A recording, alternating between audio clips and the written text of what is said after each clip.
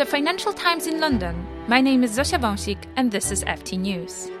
With less than 2 weeks to the UK general elections, all political parties that run in the race are doing everything to pull as many voters as possible to their side. When the political manifestos were published, citizens were snowed under with various promises of tax reductions, immigration restrictions, and new visions of Britain's future after Brexit.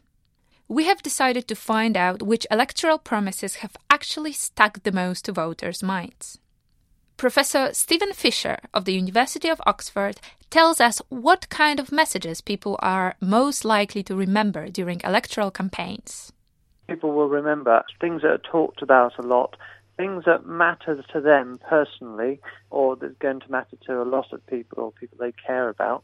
They also remember changes rather than commitments to carry on doing things. And they are more likely to remember things that get clear descriptions and titles they can relate to. Professor Fisher adds that the campaign before the snap election is particular because it is very short. One thing that the short campaign means is the political parties haven't been able to have so much time to form their policies and write their manifestos, so they've become a little bit more focused on which policies they really want to emphasise.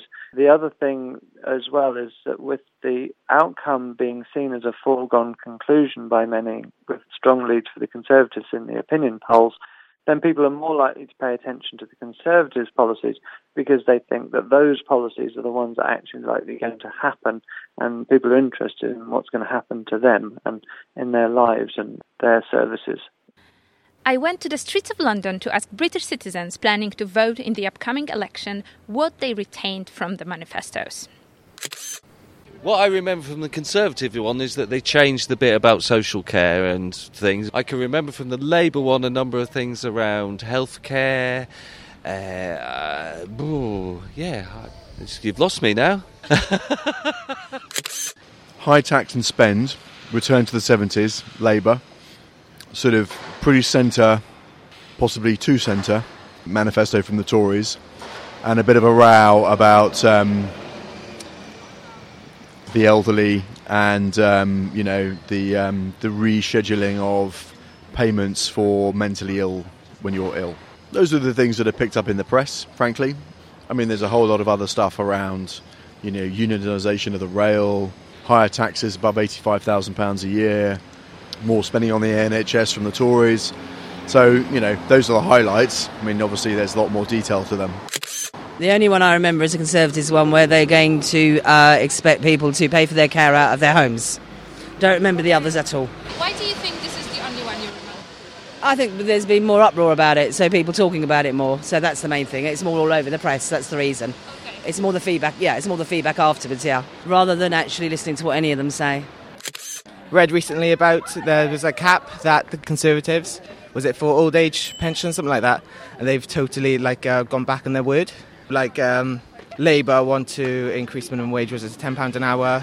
I believe they're more interested in not privatising the NHS, all that sort of thing. So that's really what I remember. That's what I remember. I've seen that from the media anyway. Which party do you think wants to organise the second referendum over Brexit? Perhaps Lib Dems. And which party do you think wants to introduce the financial transaction tax? I don't even know what that is. Probably Labour, I'm assuming. I'm really naff at stuff like this, and I don't think I read and watch enough to make an informative decision. To be honest, I don't believe in any of their promises because they promise a lot of things and they never fulfil them. So, to be honest, no matter what they promise. Can I just read you some of those promises so maybe you can associate them with the parties? Do you know which party wants to organise the second referendum over Brexit? Conservative. Is that wrong?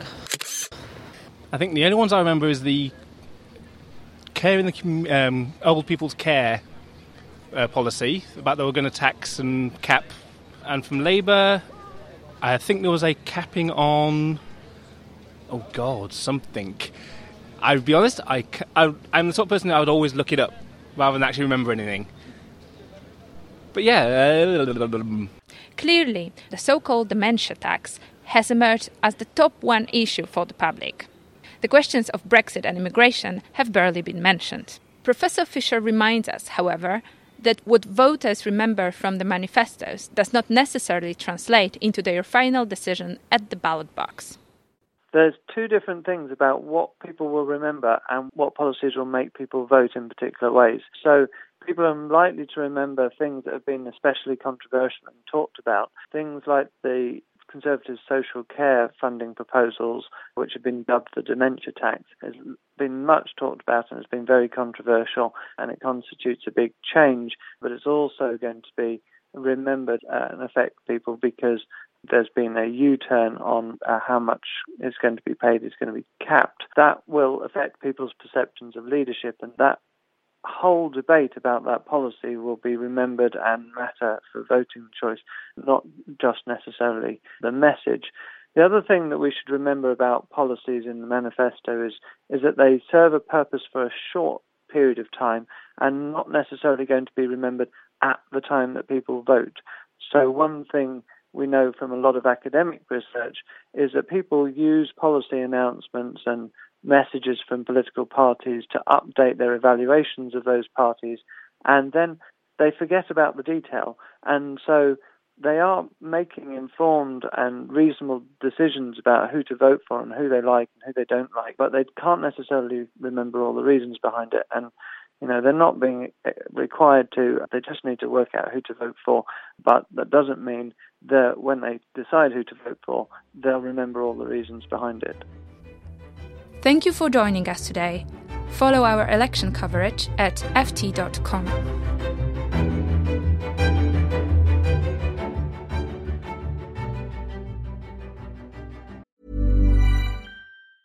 Hey, it's Danny Pellegrino from Everything Iconic.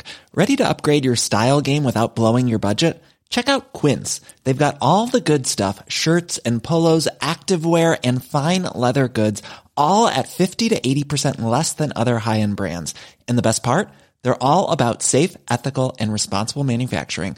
Get that luxury vibe without the luxury price tag. Hit up quince.com/upgrade for free shipping and 365-day returns on your next order. That's quince.com/upgrade.